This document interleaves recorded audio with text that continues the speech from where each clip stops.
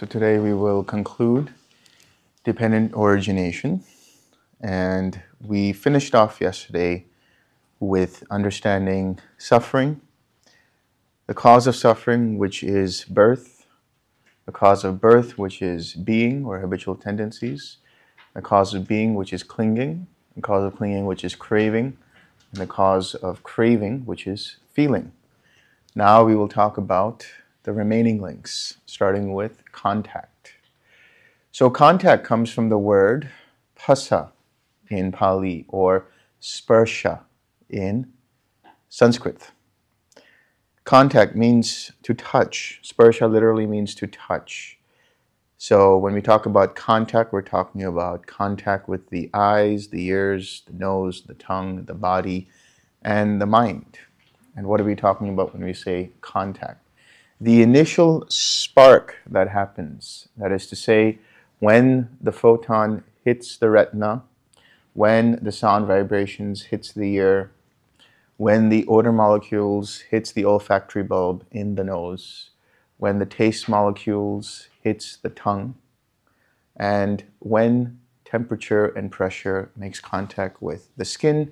And of course, there's also internal contact. That's how you're able to experience internal pain, like if you have a stomach ache or something like that.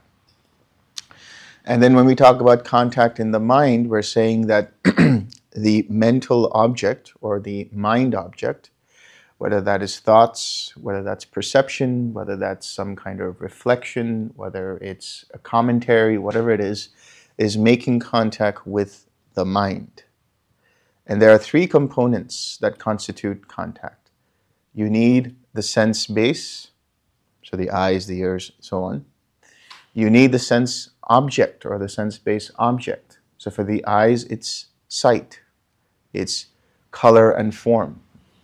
For the ears, it's sound. For the nose, it's odors.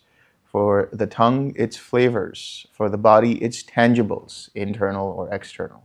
And for the mind, it's mind objects. So those are the sense-based objects. And you need the sense-based consciousness.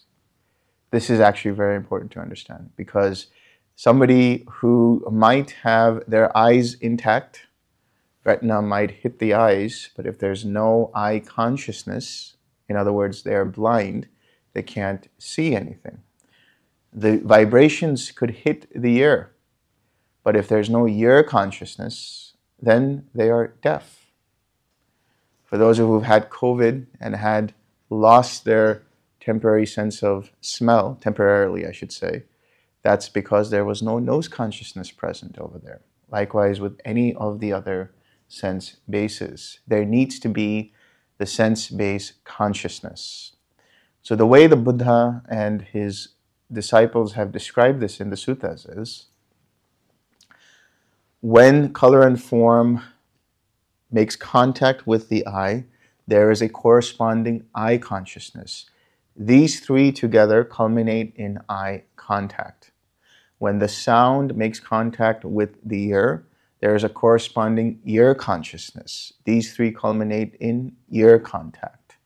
When the odors makes contact with the nose, there is a corresponding nose consciousness. These three culminate as nose contact. When the flavor makes contact with the tongue, there is a corresponding tongue consciousness, and these three constitute as tongue contact. When the tangibles makes contact with the body, there is a corresponding body consciousness, and these three constitute as body contact. When mind objects makes contact with mind, there is a corresponding mind consciousness. These three together constitute as mind contact. No questions yet. So when we talk about contact, it is made up of three things. So this is very important to understand. When we say contact, there are other components involved. The consciousness, the sense-based consciousness, when we talk about that, that is flowing through our attention, where we put our attention. So for example, right now, all of your eyes are on me, and there is light bouncing off of this form hitting your eyes, and there's a corresponding eye consciousness that's dependent upon these two and the directionality of that consciousness. The directionality of that consciousness is attention. So if you think about like on a stage, right? There is the light, which is the awareness, the consciousness. The direction in which that spotlight is turned around is based on intention, where you choose to pay attention. And the attention itself is a direction in which the attention, the light goes, the consciousness goes. So right now you're all looking at me. But if I direct your attention to Morty, now there is a new consciousness that arises, dependent upon your eyes making contact with Morty, and there being eye consciousness dependent upon seeing Morty. Right? If I tell you to look up, the attention goes up to the ceiling. So now another corresponding consciousness arises, dependent upon contact with the eyes and the ceiling. So that means that consciousness is actually impermanent. It is dependent upon a fuel, just as a fire is known by its fuel. Consciousness is known by the contact, the sense-based experience that is happening. So this contact, that contact can be conditioned, or I should say fettered. Up until this point, right? We touched upon this a little bit about old karma and new karma. New karma is the craving, clinging, becoming, birth of action, and then further suffering. The old karma is feeling. It is to be felt as an experience. Whatever it is that you're experiencing is the old karma that you have inherited. And that is dependent upon the contact. That contact, the consciousness in that contact, can be stained. It can be fettered. It can be tainted by different kinds of upakilesas. I'll get into that when we discuss consciousness. But upakilesas, or defilements, are multifold. But there are 16 main upakilesas that we talk about. And they range anywhere from anger to resentment to pride to conceit to being careless to greed to jealousy to stinginess to so on and so on and so on. So when the consciousness is tainted in this way, it has a direct effect on how the contact arises. In other words, imprinted in the contact, in the experience of what you see, there's already this underlying consciousness that is grasping at something with a view to do something with it. And then that gives rise to the underlying tendency that underlies the feeling. So we're talking about dependent origination as 12 links.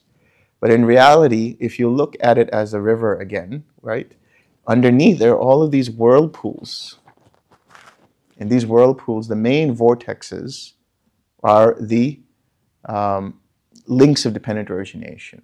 But then underlying that, on the bedrock, are these underlying tendencies, these upakilesas, and the kilesas, which I'll talk about when we talk about formations.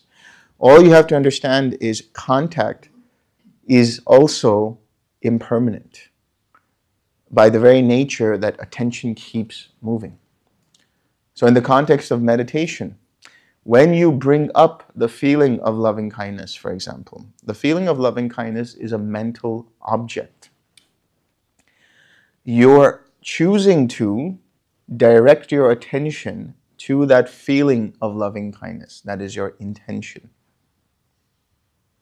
When your mind makes contact with the feeling of loving kindness, there is a corresponding consciousness dependent upon that. As soon as a hindrance arises, what has happened? Your attention has wavered. Now, the mind makes contact with that distraction, with that hindrance, and there is a corresponding consciousness dependent upon that. And so there is the feeling, the experience of the hindrance in the mind. So how do you redirect that? Using the 4 R's, using the 6 R's, using right effort. It's a process of reconditioning your attention back, bringing your attention back over and over and over, until your attention becomes unwavering, completely stable, and then your mind is ready and ripe to experience jhanas and otherworldly states of mind, if you will. Now, what is that contact dependent upon? Naturally, the 6 sense bases, right? If you didn't have the 6 sense bases, you wouldn't have any kind of contact that corresponds with those sense bases. We say 6 sense bases because that is how the Buddha has denoted them, right? But if you think about animals or other beings, they have other kinds of senses. In reality, we do also have other kinds of senses. We have interoception, we have other ways of experiencing the body, and so on. But primarily, it is these 6 sense bases tied to these receptors that we have. In essence, the 6 sense bases are receptors that receive signal from the outside world. The only way we are aware of this so-called world is through these 6 sense bases. That is why the Buddha has said the world is basically this fathom-long body and the 6 sense bases. The matrix that we experience is arising through the interface of the 6 sense bases. That's all it is. So for another animal, for example, when you think about canines, right, their dominant sense base is the nose. Their world is through primarily smells and scents and odors and so on. When you think about certain birds, right, their vision is absolutely pristine, better than any human on earth. And so their world is dominated by that. And any animals whose ear is sharp, their world is manifested through different kinds of sounds. Think about bats. Bats are blind for the most part, but they're able to navigate through the world through sonar. So the way we experience this world, we think that that's how the world is. It is manufactured by our 6 sense bases. Now, these 6 sense bases are part of what is known as nama rupa, mentality, materiality. Nama actually means name, and rupa actually means form. So the 6 sense bases being both name and form, in the sense that you have the physical eye, you have the physical organs of the eye, the ears, the nose, the tongue, the body, and you have the brain. And so all of these make up part of, or are part of, the nervous system, right? When we talk about the nervous system, that also is part of Namarupa, the way it receives information and the way it reacts to the information that is received. So you have the sympathetic, you have the parasympathetic, you have the autonomic, the central, so on and so forth, which have different kinds of function. So everything we experience through this body, even in terms of energy, right, happens at the level of the brain and the nervous system, the different kinds of nervous systems. And so this is what constitutes as Nama Rupa. Now within Nama, there are different components. But first let's talk about Rupa. Rupa is understood as form. This form that we have, this form that's there, this form that's there, this form that's there. All of this is made up of different kinds of elements. So they're called elements, but they're basically states of matter. You have the solid state of matter, which is the earth element. You have the liquid state of matter, which is the water element. You have the gaseous state of matter, which is the air element. And you have the temperature and heat that you experience, or the fire element, right? That's running through the body in different ways. And so all of these constitute as some kind of a form, whether it's solid like this, or liquid in terms of water, or gaseous in terms of the wind. All of this is constituted by the different elements in different measures, which create the body. So for the purposes of simplifying, we're talking about just the human body in this case. So really, if you think about it, that is referring to the form aggregate, the rupa khanda. And then when we talk about nama, name, or mentality, it is constituted by 5 faculties: contact, feeling, perception, intention, and attention. So contact and feeling are different from the contact and feeling we see further down the road. Right? In your chart of dependent origination, you will see there is feeling, and then there's contact, and there's a 6 sense bases, and then there's nama rupa. So what is the difference between the contact and the feeling in mentality and the contact and feeling that you see down the road? The contact and feeling we see in mentality is essentially the faculties through which the process of contact and feeling arise. So contact and feeling as a process of making contact, right, receiving information, and then the feeling of creating that information into some kind of interpretation.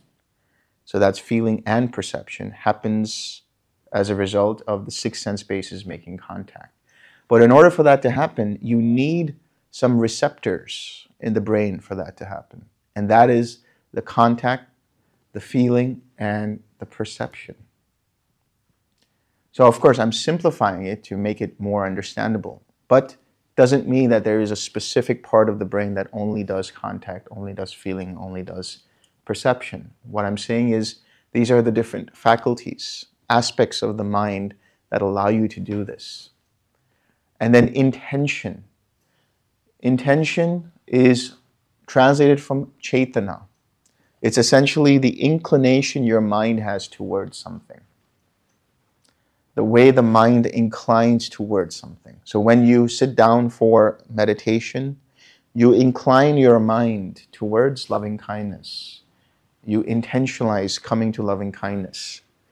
When you radiate in the 6 directions, you incline your mind towards that. And that is dependent upon formations, sankharas. So if you want to know the quality of your formations, the quality of your sankharas, understand the choices that you make. Understand the inclinations that are there. Understand the intentions that you have, the decisions that you make in every single moment. That is why when we think about inclination or intention or chaitana, it is in some sense synonymous with formations, and in some sense interdependent with formations.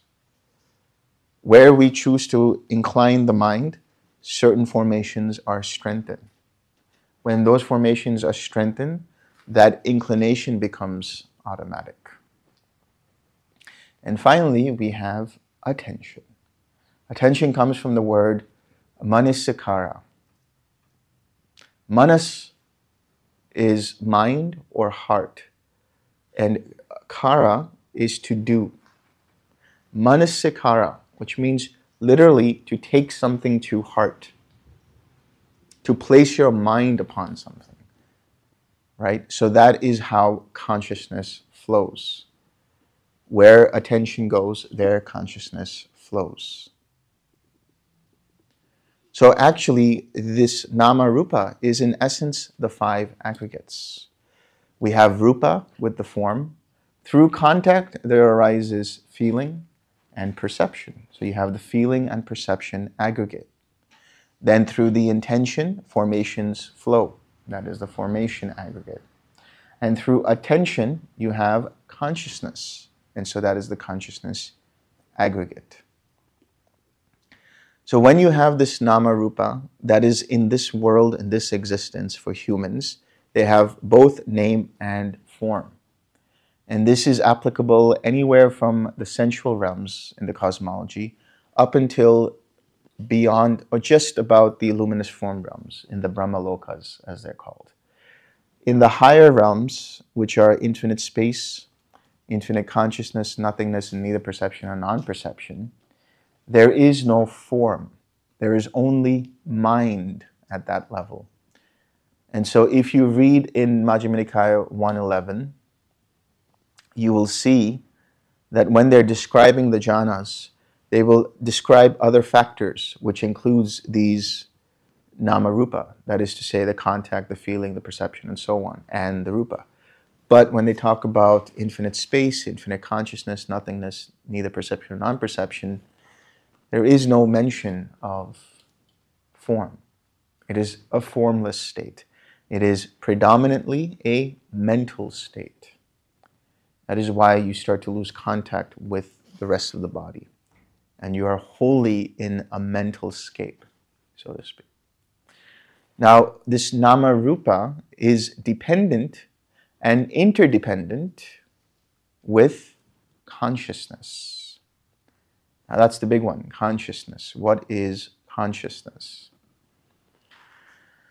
So when we say that nama rupa or mentality, materiality, and consciousness are interdependent, what we're saying is consciousness gives rise to nama rupa, and it is only through nama rupa that consciousness can be experienced.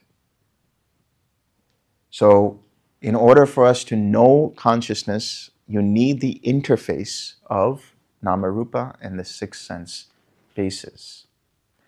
On a macro level, when we talk about rebirth, that is from one lifetime to another lifetime, there too it's understood in Majjhima Nikaya 38, which is the discourse, actually it is about dependent origination.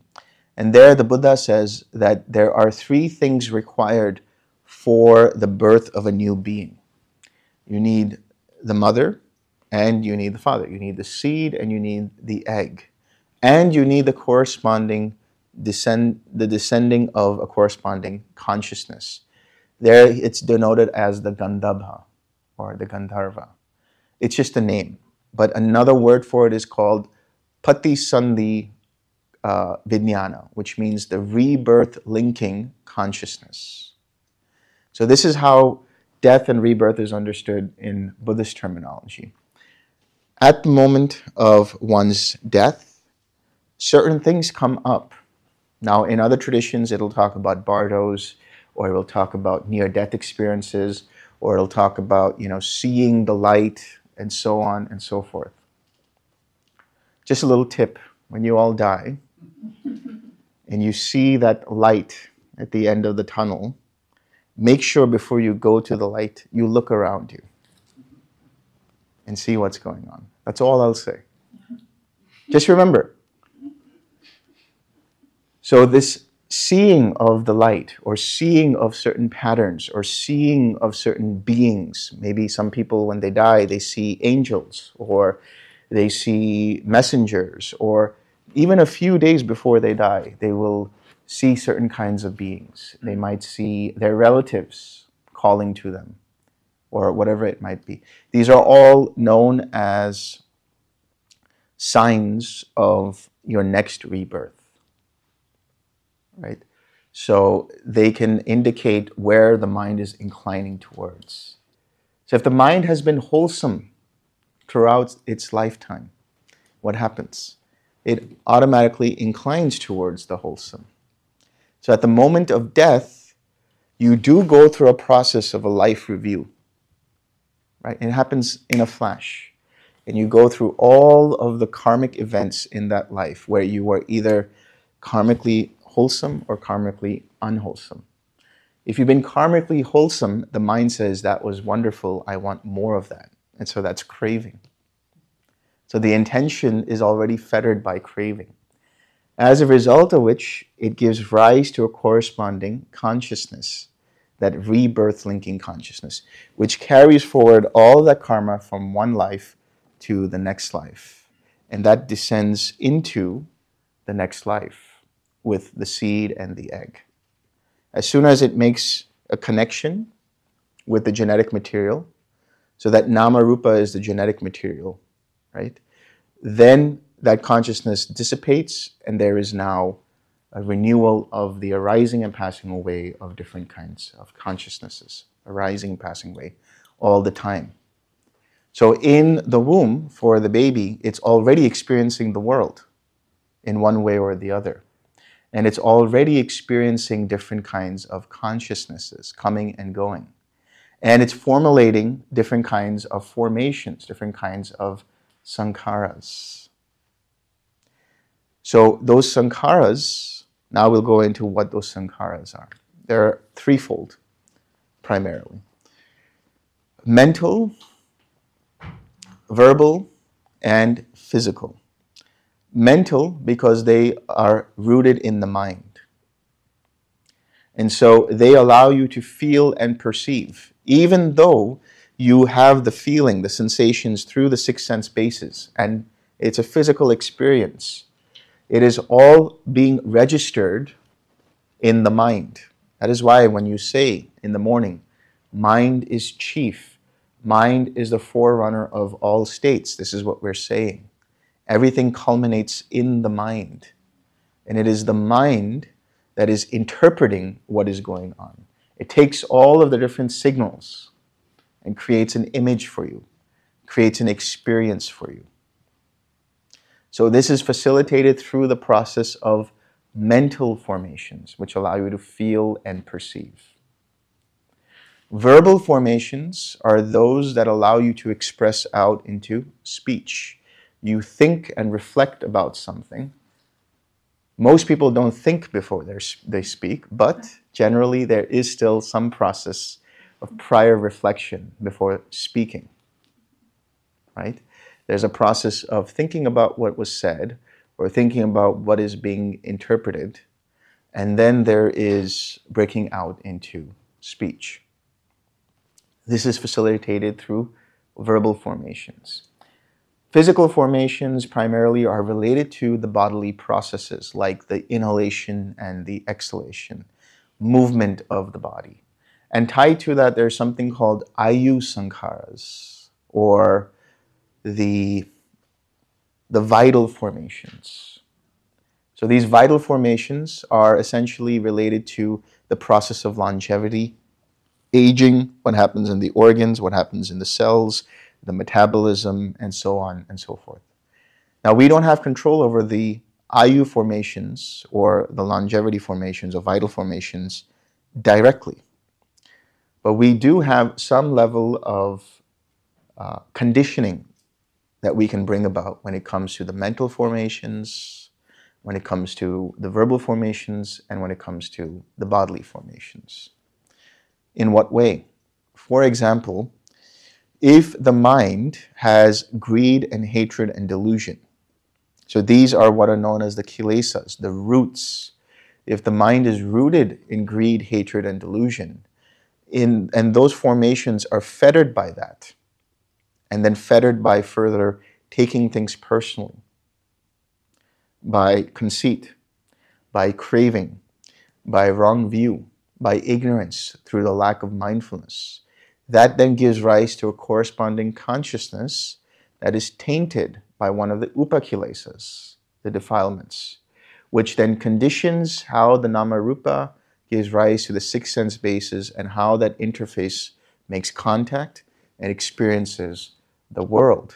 And if those formations have craving in them, then when the feeling arises, there is the likelihood that the underlying tendency towards craving will arise, giving rise to the link of craving, clinging, and so on. So that seems like as if it's deterministic. There's nothing you can do about it. Actually, there is.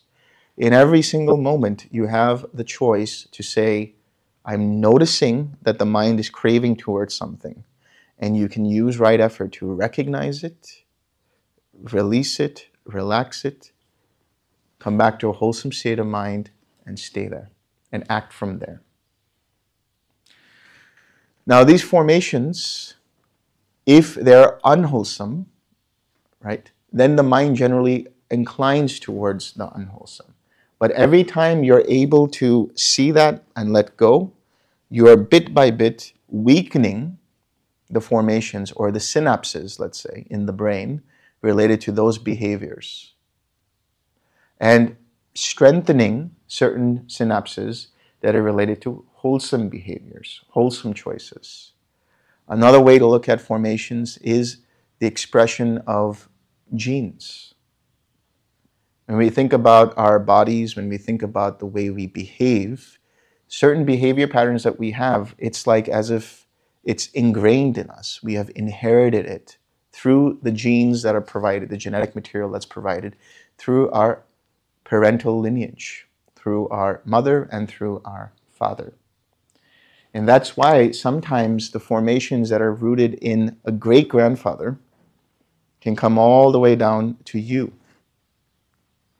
You might have certain kinds of inclinations for certain kinds of food, or you might have certain mannerisms that you don't necessarily inherit directly from your parents, but might be from your great-grandparent or your grandparent. So this is another way to understand formations. Does that mean that it determines all your behavior? No. You still have a choice to see what's going on and to recondition it. That is the beauty of this practice, neuroplasticity. You can continue to change. That is why the Buddha says that fatalism or predeterminism is a wrong view. It means that you have absolutely no control over anything, that you just have to live out whatever is happening. That is true to a certain extent when you think about how intention is conditioned. But the fact of the matter is that those conditions can change. And depending upon what you choose, certain conditions can strengthen and certain conditions can weaken. So this is how you can understand sankharas, formations. They're also the mental impressions that the mind has, depending upon the actions that you produce.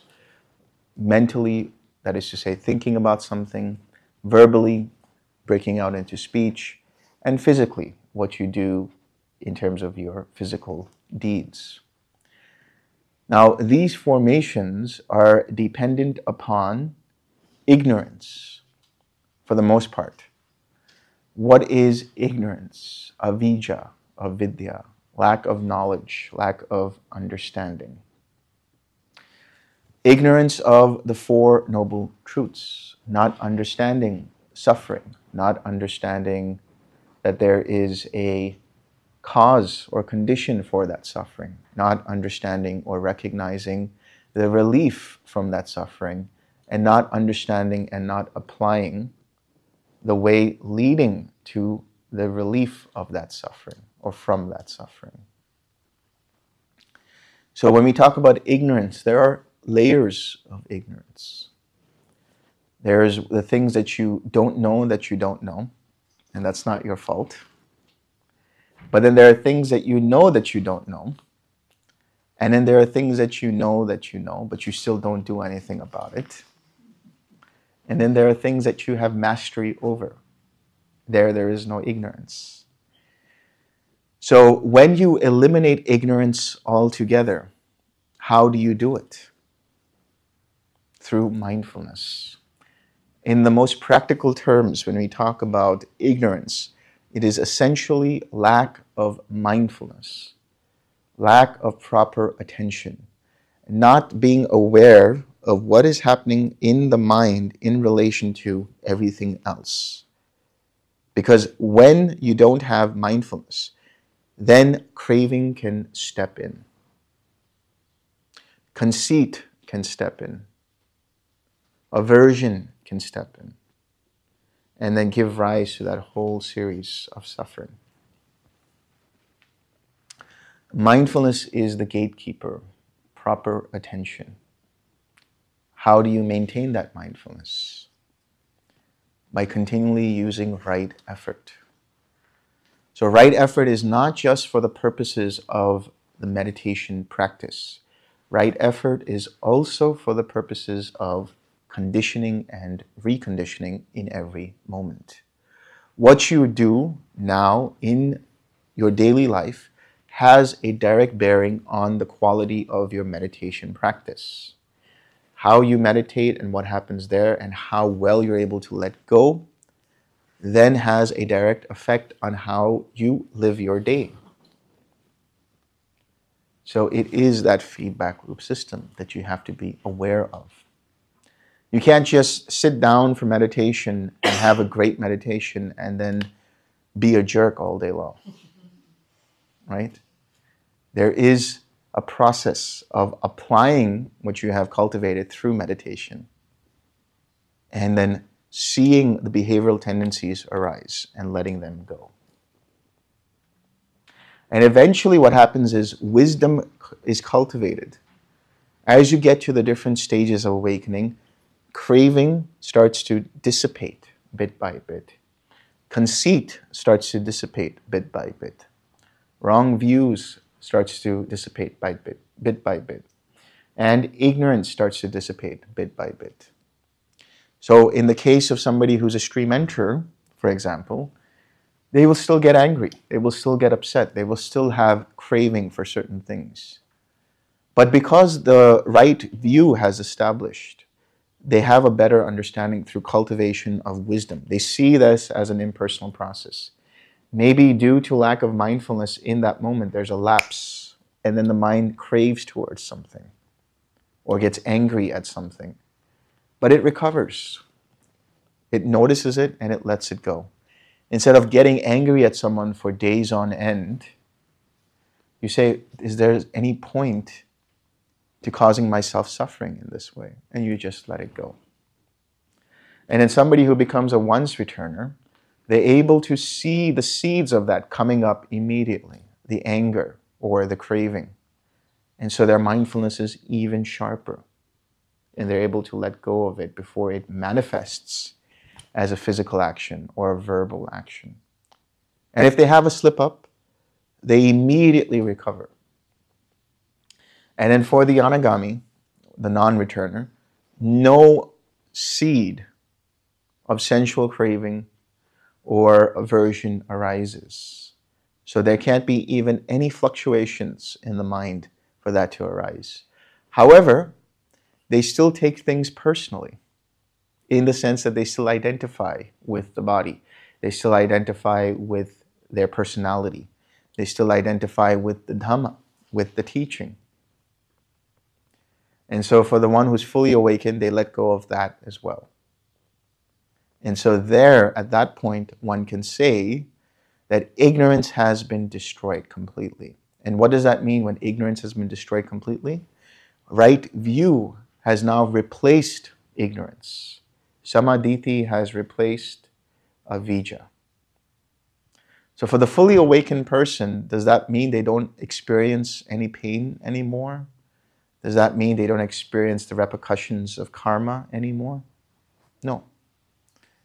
So before we go into that, let me also explain that this ignorance is dependent or interdependent on what is known as the asavas. I don't know if that's available on your charts.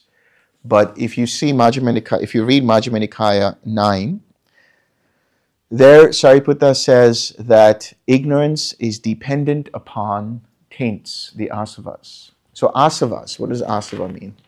It means to flow out. It means that it's an infection of the mind. So when I was writing A Mind Without Craving, there I was trying to find a good translation for the word asavas. And I decided on the word virus. But this was during the time of the pandemic. So people were like, are you sure you want to use that word? I'm going to go back and use that word again, because that is a great word to use. The virus. Virus in the sense that it's an infection of the software of the mind. And there are three kinds of viruses in that sense. There is the virus of sensual craving. There is the virus of existential craving, or bhavatanha. And there is the virus of ignorance itself. So every time you have lack of mindfulness and you act out of craving or aversion, you are adding to the strengthening of that virus, so that the next outflow of that continues to infect the next arising of dependent origination. Every time you recognize that and you let go of it, you're weakening the flow of that sensual craving to arise in the next arising. Every time you take something personally, every time you say, no, this is me, this is mine, this is myself, you are strengthening that virus of existential craving. But every time you notice the mind is starting to clutch onto something and say, this is me, this is mine, this is myself, and you let go of it and you don't act from it, you're weakening the flow of that craving. And because you are always mindful or practicing that mindfulness, you are also weakening the virus of ignorance. When you do that, ignorance starts to dissipate. When ignorance starts to dissipate, the viruses start to go away. And what happens is you reinstall the software of your mind. You put in the antivirus, which is what? The Eightfold Path, starting with right view. And how do you install the new operating system of the Eightfold Path?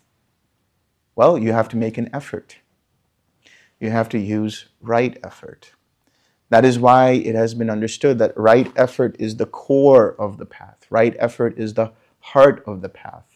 It's through right effort that you go from wrong view to right view, wrong intention to right intention, wrong speech to right speech, wrong action to right action, wrong lifestyle to right lifestyle, wrong mindfulness to right mindfulness, and wrong collectedness to right collectedness. When you do this and you have perfected it and right view is established, then that means a few things. Number one, it means that you have fully understood suffering in all its facets. Number two, you have fully abandoned all of the causes and conditions for that suffering to arise. And three, you have fully realized for yourself the cessation of all of those causes and conditions, and hence the total cessation of that suffering. And number four, you have fully cultivated and perfected the application of the Eightfold Path, the path, right? So that means you have installed the Four Noble Truths in the mind. They have now replaced ignorance. And one who is fully awakened at that point functions from the Eightfold Path. And hence, that's why the Buddha says, the Eightfold Path is the way leading to the cessation of new karma. Because any kind of right intention does not create new karma. It has the karma of letting go, not to add on to, not to grab onto. Any kind of speech is a process of letting go, not to add to something. Any kind of action doesn't cause a new reaction because it is letting go of unwholesome actions. And so for the fully awakened being, their speech will always be right speech. Their action will always be right action. Their intention will always be right intention. They will work spontaneously and speak and act and think according to what is required for the situation. Because the self, the preconceived idea of self is out of the way, they will see what is perfect for that situation. And this function happens through the cultivation and awakening of intuition. A fully awakened being functions from intuition. They don't use their brain anymore. They allow intuition to come through, and the intuition makes the decision of what is required for that moment.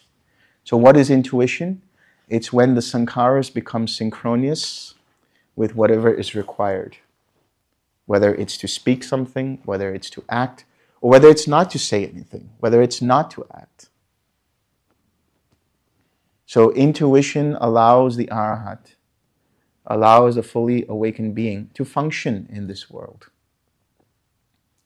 They don't have choices of their own, although those choices can be conditioned by preferences that they've cultivated through this mind-body complex, through this Namarupa. Doesn't mean that if they don't get those preferences, they get upset. It just means that they have certain preferences, that's all.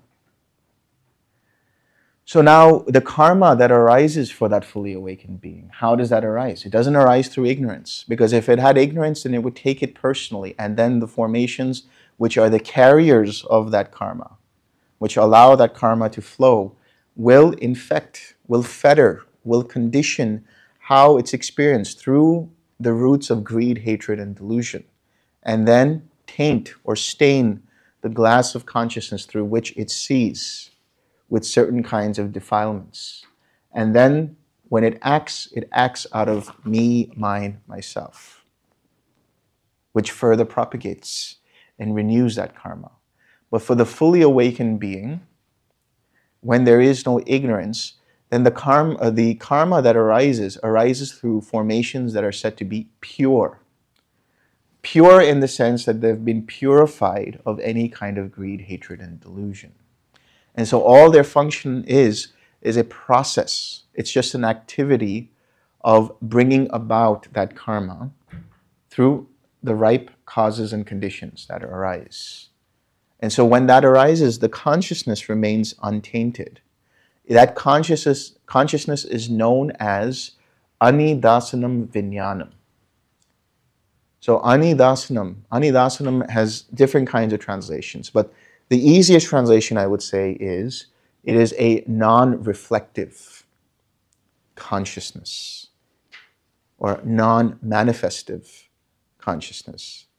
So the analogy that I would use here is, you imagine that you have a mirror and you have a person standing in front of the mirror. What they see is a reflection of themselves because they've projected an idea of that. But you take away the self, you take away the notion of a personal self, and then that mirror doesn't reflect anything. The mirror of that consciousness doesn't reflect anything. In other words, it's non-manifestive, it's non-reflective. It doesn't add to anything. It just sees things as they actually are. Hence, in the seen, there is only the seen. In the heard, there is only the heard.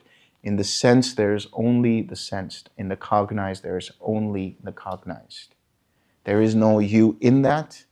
There is no you before that. There is no you after that. Just that is the end of suffering. So when the karma arises and the consciousness doesn't manifest anything, doesn't reflect anything, then the function of nama, rupa, and the six sense bases remains just a function of interpreting data based on perception, based on memory that this brain has received. And then when it experiences whatever it experiences, it is just experiencing. There's no experiencer projected onto it. It's just an experience. That means no underlying tendencies towards craving, towards aversion, towards doubt, towards views, towards conceit, towards bhava, towards ignorance. None of that arises. If none of that arises, then no craving arises. When no craving arises, no new associations can be made for what I think I like or what I think I don't like. No new opinions, no new judgments, no new concepts, no new ideas will be made from the sense of self. When that's the case, then there is a destruction of all kinds of bhava. Nibbana is also understood as bhava nirodha, the cessation of all bhava, the cessation of all identity, or the cessation of all processes of identification. So the habitual tendencies that will arise will no longer arise. It will just be spontaneous depending upon the situation, which means the birth of action that arises is not the birth of new karmically active action. It's just action that is required in that moment, dependent upon and conditioned by the intuition. Hence, no suffering arises. So the fully awakened being experiences pain? Absolutely. But that pain is seen as what? A painful experience and nothing more. Does that mean that the fully awakened being doesn't try to alleviate that pain? No, it doesn't mean that. Of course, they will try to find comfort. Of course, they will try to alleviate that pain. But the second arrow of mental suffering around that pain, the opinions and judgments about that pain, goes away. So the pain is just the pain. And so when it's alleviated, there is just the cessation of that pain. So this is dependent origination in a nutshell.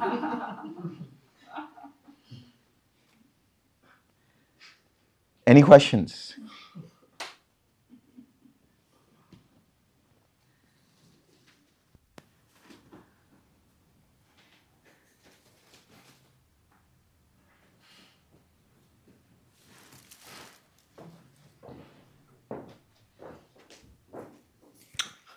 Thank you for that talk.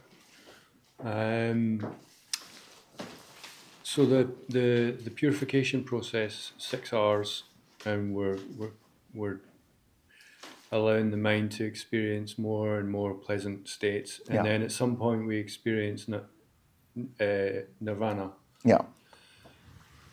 How does the mind contact for a mind that's experienced nirvana? How does that mind experience contact?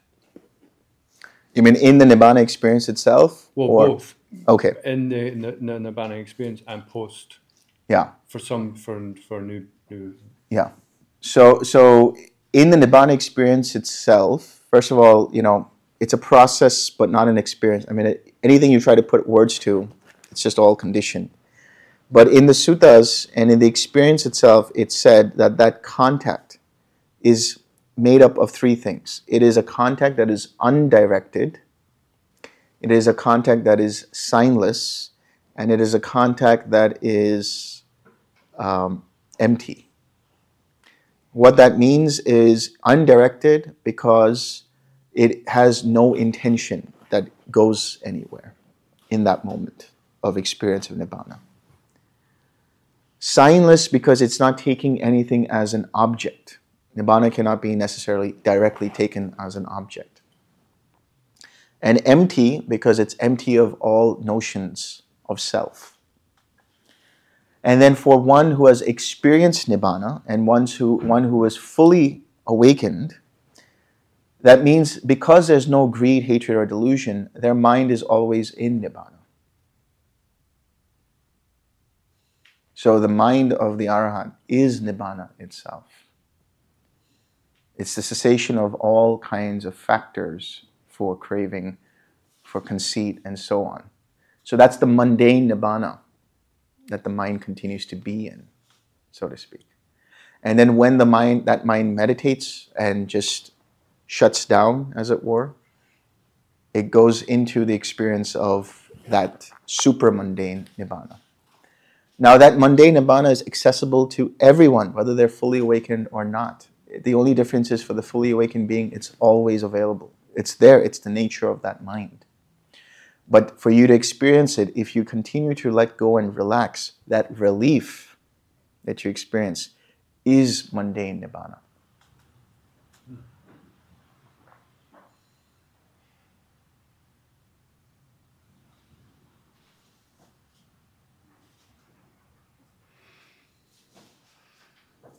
Thank you.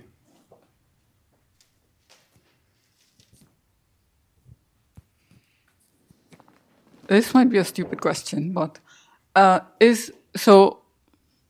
anagami, the stream return, they'll just keep coming back, and then the arahant is done. So is it are we going to just keep coming back till we get to because some people are not interested at all in this stuff. Yeah, and that's So okay. how does that is that the game that we just keep It- having life till we discover that there is a way out of suffering? That's right. Samsara is one big game, right? And some people know they're playing the game, and some people don't know that they're in the game. That's really what it is. And there are no such thing as stupid questions, so don't say that. The idea is that within the understanding of Buddhism, that those who are, in samsara, like the Matrix is a perfect analogy for this, really. You guys have to watch the Matrix again. It's amazing. I was watching it on the flight, and it's like, wow, there's so much Dhamma here. It's amazing. Right? There are those who are not unplugged. They're still plugged into it. And that's okay. And that's the understanding we'll see when we talk about transcendental dependent origination, where people don't know that they're suffering. Or even if they know they're suffering, they're finding other ways to alleviate that suffering, which only causes more suffering. Until they get tired of it and they say, there must be a way out. And that's where they start to unplug and realize, oh, there is a way out. And they can choose to either play the game or not to play the game.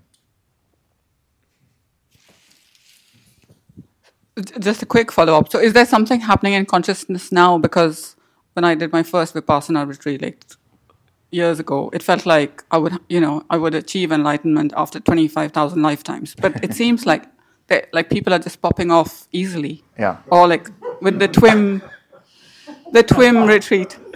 Yeah. I know David Johnson told me the last online retreat that 30% of people, right. So that's quite high. Yeah. So is something happening?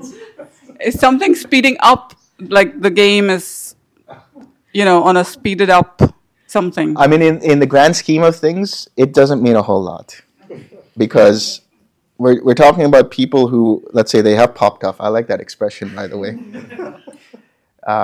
People who've popped off, that's probably 0.000000000000001% of the entire population of all of samsara that's probably experienced that. So it doesn't really mean much in the grand scheme of things.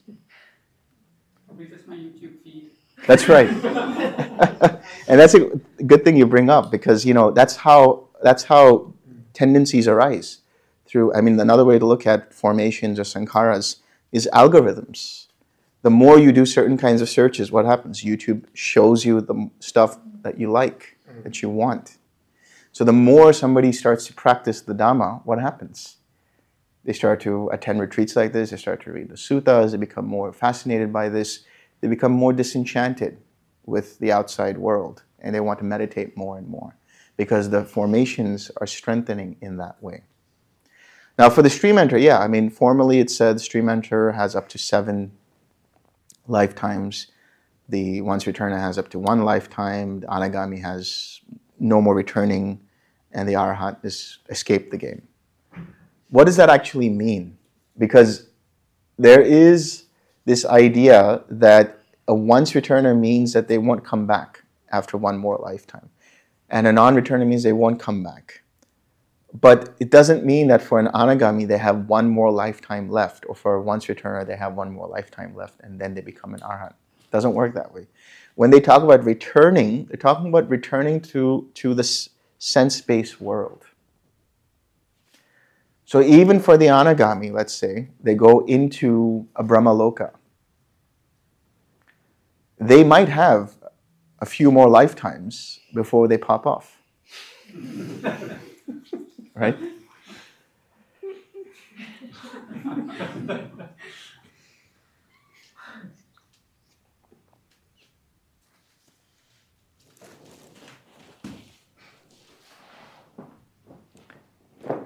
By the way, the shirt that Wood is wearing, the non-self to be observed, that is that, and then the self to be let go of. What is the self to be let go of? The birth, right? The suffering, the birth, the clinging, the habitual tendencies, the clinging, and the craving. The non-self to be observed is what? The formations The consciousness, the mentality, materiality, the six sense bases, the contact, and the feeling. That's all you have to do is just observe. Observe and 6R. I could save you a whole lot of time if I just said these two words. Observe, 6R. That's it.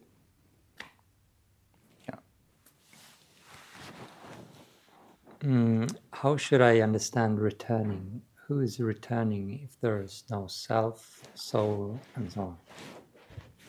So when we talk about returning, we're saying, now we talk about rebirth, right? So we said that the consciousness departs from that existence into a new existence. It transfers all of this karma that then culminates into a new being.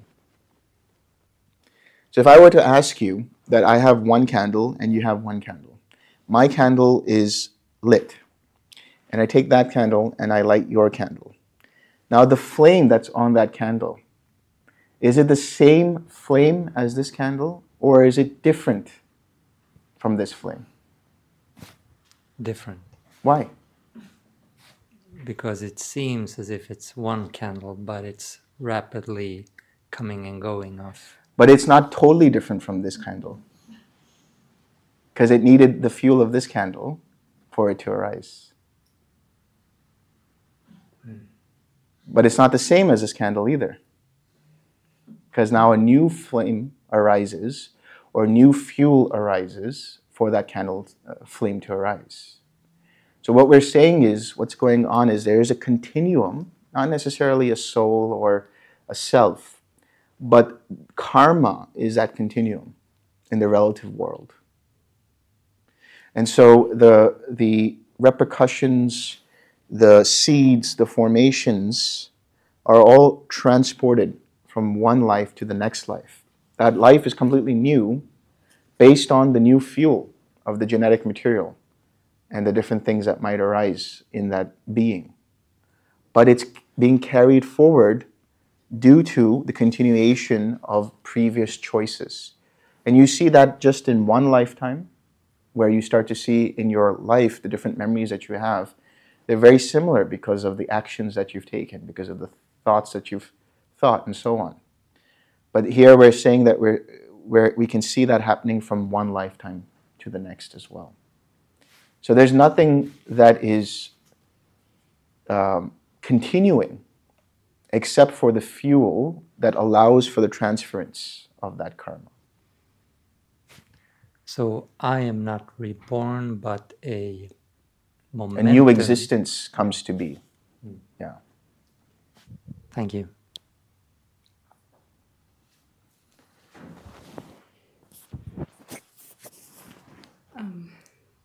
This is not entirely related to the talk, but related to the game you mentioned. I'm a huge fan of near-death experience. So you, and usually you were talking about the light, going to the light and things like that. So I have watched so many videos and things like that. And these people talk about like not only going to the light, but they see that their life's blueprint. Like they see all the events, like major events, illnesses, and all the peak incidents that happen to them. So like for us, like is this also part of the game? Like we come to Dharma and like also to somebody to pop out. Is it also part of the game? Right. So when we talk about near-death experiences, what's interesting about that is, yes, there will always be some kind of life review process. And you start to see the peak experiences of that particular lifetime. And how you choose to react will then determine what happens. So if it's been mostly wholesome, your mind will incline towards that. If it's been mostly unwholesome, your mind will incline towards that because it'll have regret or remorse, or it'll have aversion or pain. And there could be the arising of a not so wholesome existence. But the idea that somebody pops off is predetermined, nope, not at all. You still have to take action. The idea here is that, yes, once you enter the stream, then you have a one-way ticket to Nibbana, right? But other than that, you still have to make the effort. So if somebody has entered the stream and is a stream enterer, doesn't mean that they don't continue to make the effort. It's just that any kind of unwholesome states that lead to unwholesome existences is cut off. And the potential for them to even experience arahatship in that life is present to them. So such a person within that understanding would be maybe born in a family of meditators. Maybe will be born in a spiritual family. Maybe will, from a very young age, be disenchanted with the world, not interested in having a job and all these other things. Maybe they'll be wanting to go and study spirituality, whatever it might mean. But those inclinations happened because of prior effort. Thank you.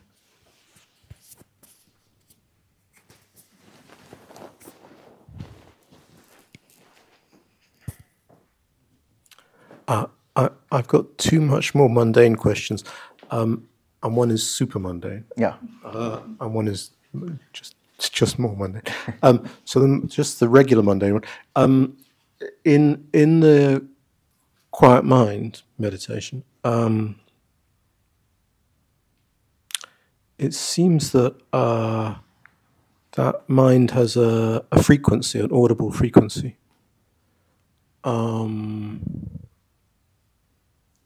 And I remember that Ajahn Sumedho called it the sound of silence. And it's Right. like a kind of, almost like a tinnitus, it's kind of constant. Yeah. And so I was experimenting with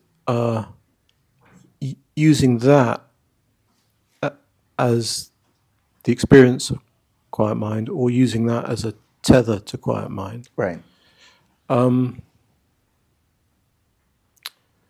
And I just wondered your thoughts on that, or whether it's just something that you... I mean, it's quite hard to 6R it because it's sort of present. But I just wondered about your thoughts about taking that, as it were, as the manifestation of quiet mind, as the object. I would say that you can see it as you just said, as a manifestation. But I think instead of focusing on that, because that changes, that sound that you experience, it changes. First, it's experienced as this high-pitched frequency, and it starts to become lower, and you start to experience other sounds. So it changes, and it's not something you want to pay too much attention to. Just see it as, okay, that's a background manifestation of mind becoming quieter. And just use mind itself as your tether. So come back to the stillness. Yes. The mind. Oh, okay. And the super mundane question. What do you think about checking time during a sit? You've been sitting for a while, get a bit. You kind of gone through a phase of really being in touch, quiet mind, coming out of that, and then I was thinking it might be helpful actually just to check the time. But what's your thought on that? Best not to. It's better to sit as still as this guy is, right? As much as you can. Yes, I know that sometimes you need a bathroom break and things like that, but you can continue the practice going on and then come back, right? And then continue to sit as best as you can.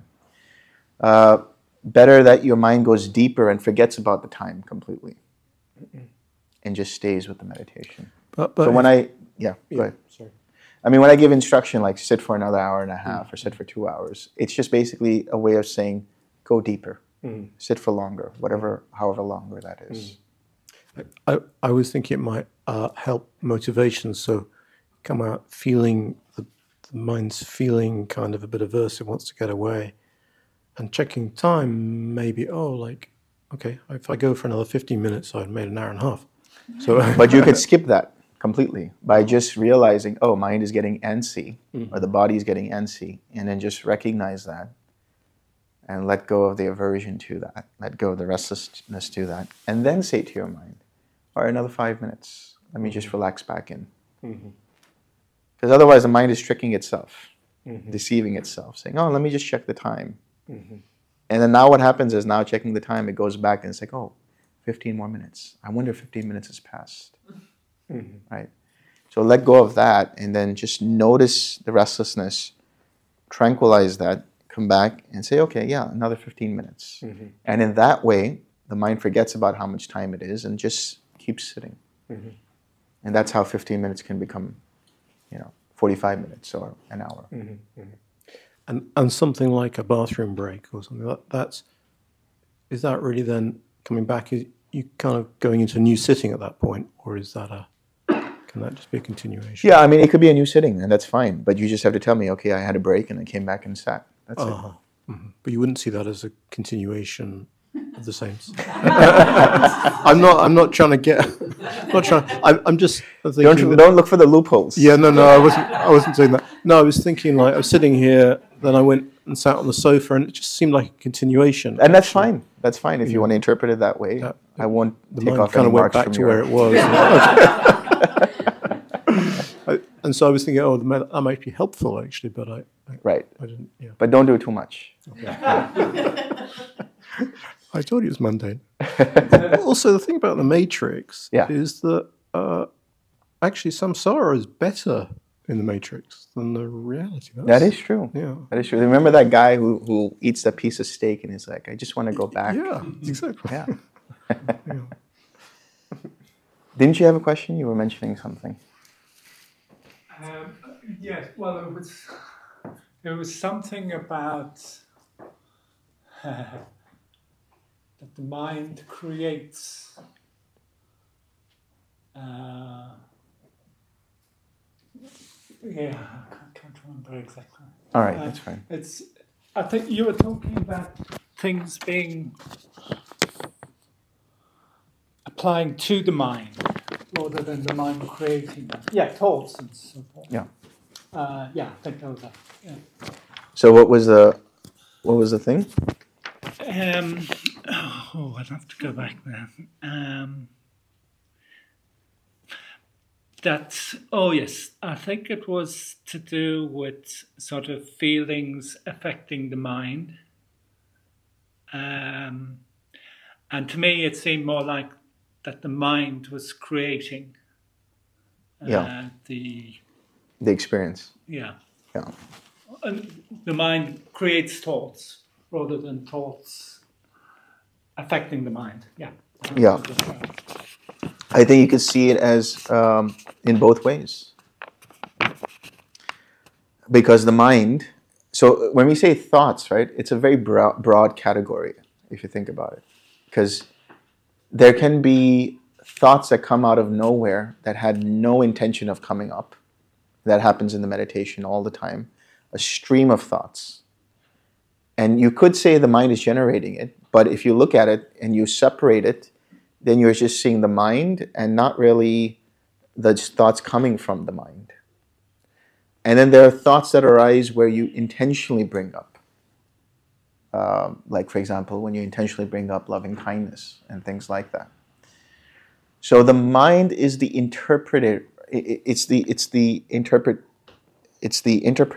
interface of those thoughts. So the thoughts themselves are just signals.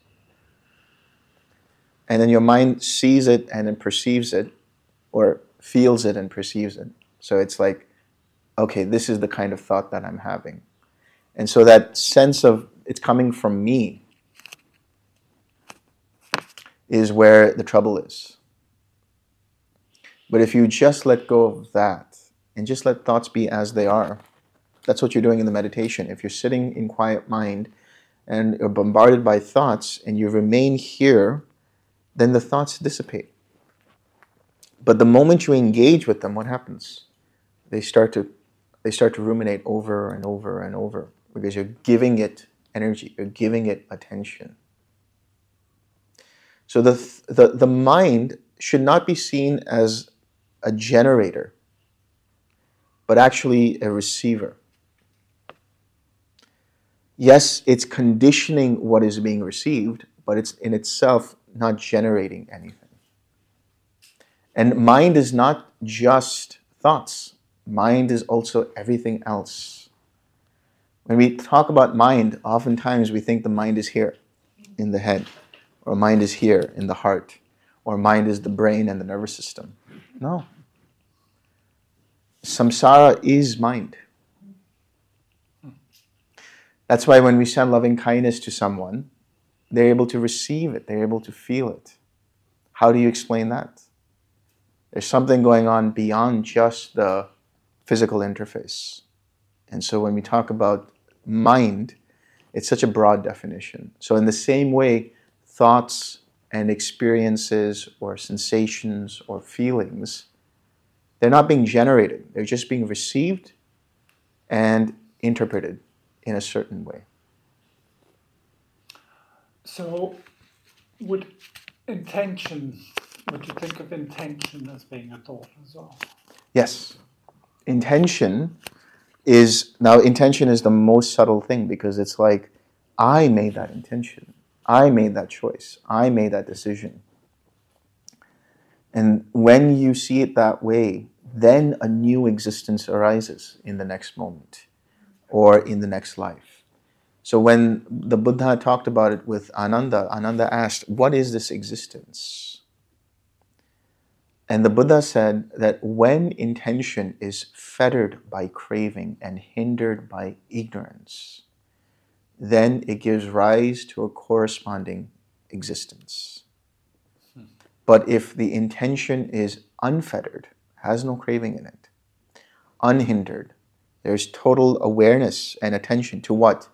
To seeing this as not me, not mine, not myself, then no new existence is generated. So intention is a function of the mind. And yeah, it can give rise to things when it is taken personally. But if you let go of intention, then intention is replaced by intuition, where then it's just receiving everything and generating what is required for that situation without further suffering, without further karma, without further existence coming in the way. Okay, thanks.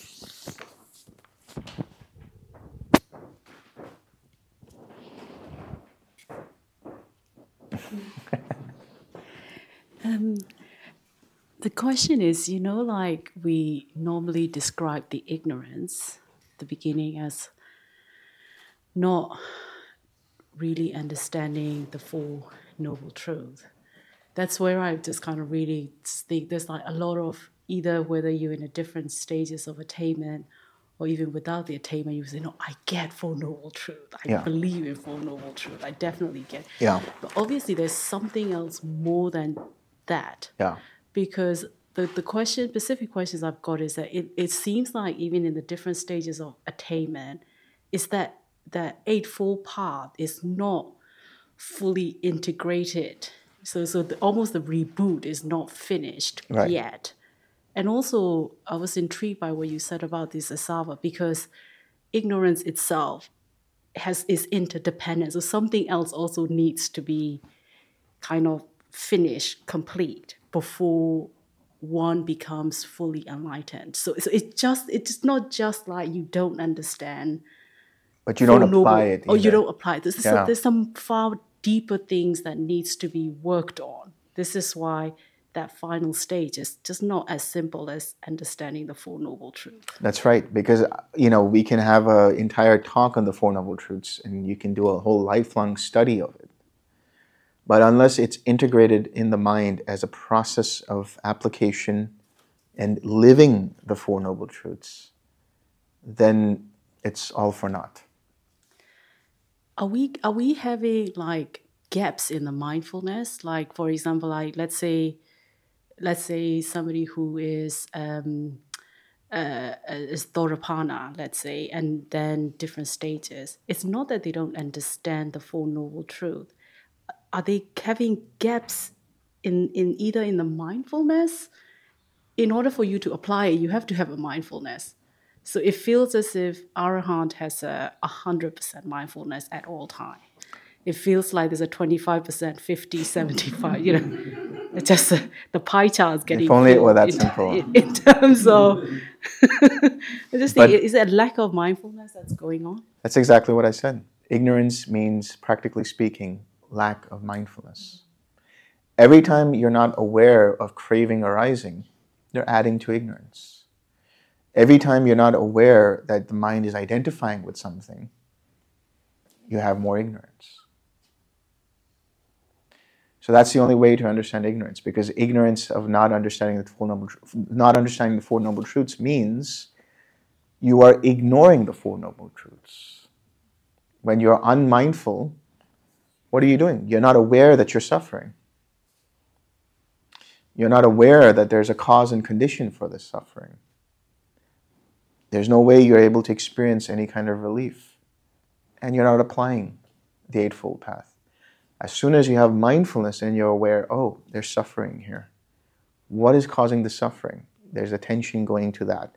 And then there's a letting go of that using right effort, which is the application of the Eightfold Path to experience the cessation of that.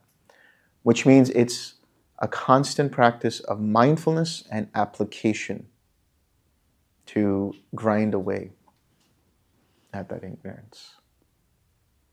Thank you.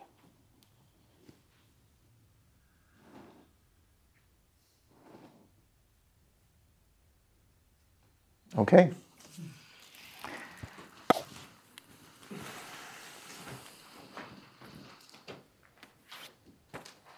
May suffering ones be suffering free, and the fear struck fearless be.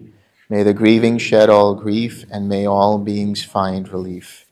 May all beings share this merit that we have thus acquired for the acquisition of all kinds of happiness.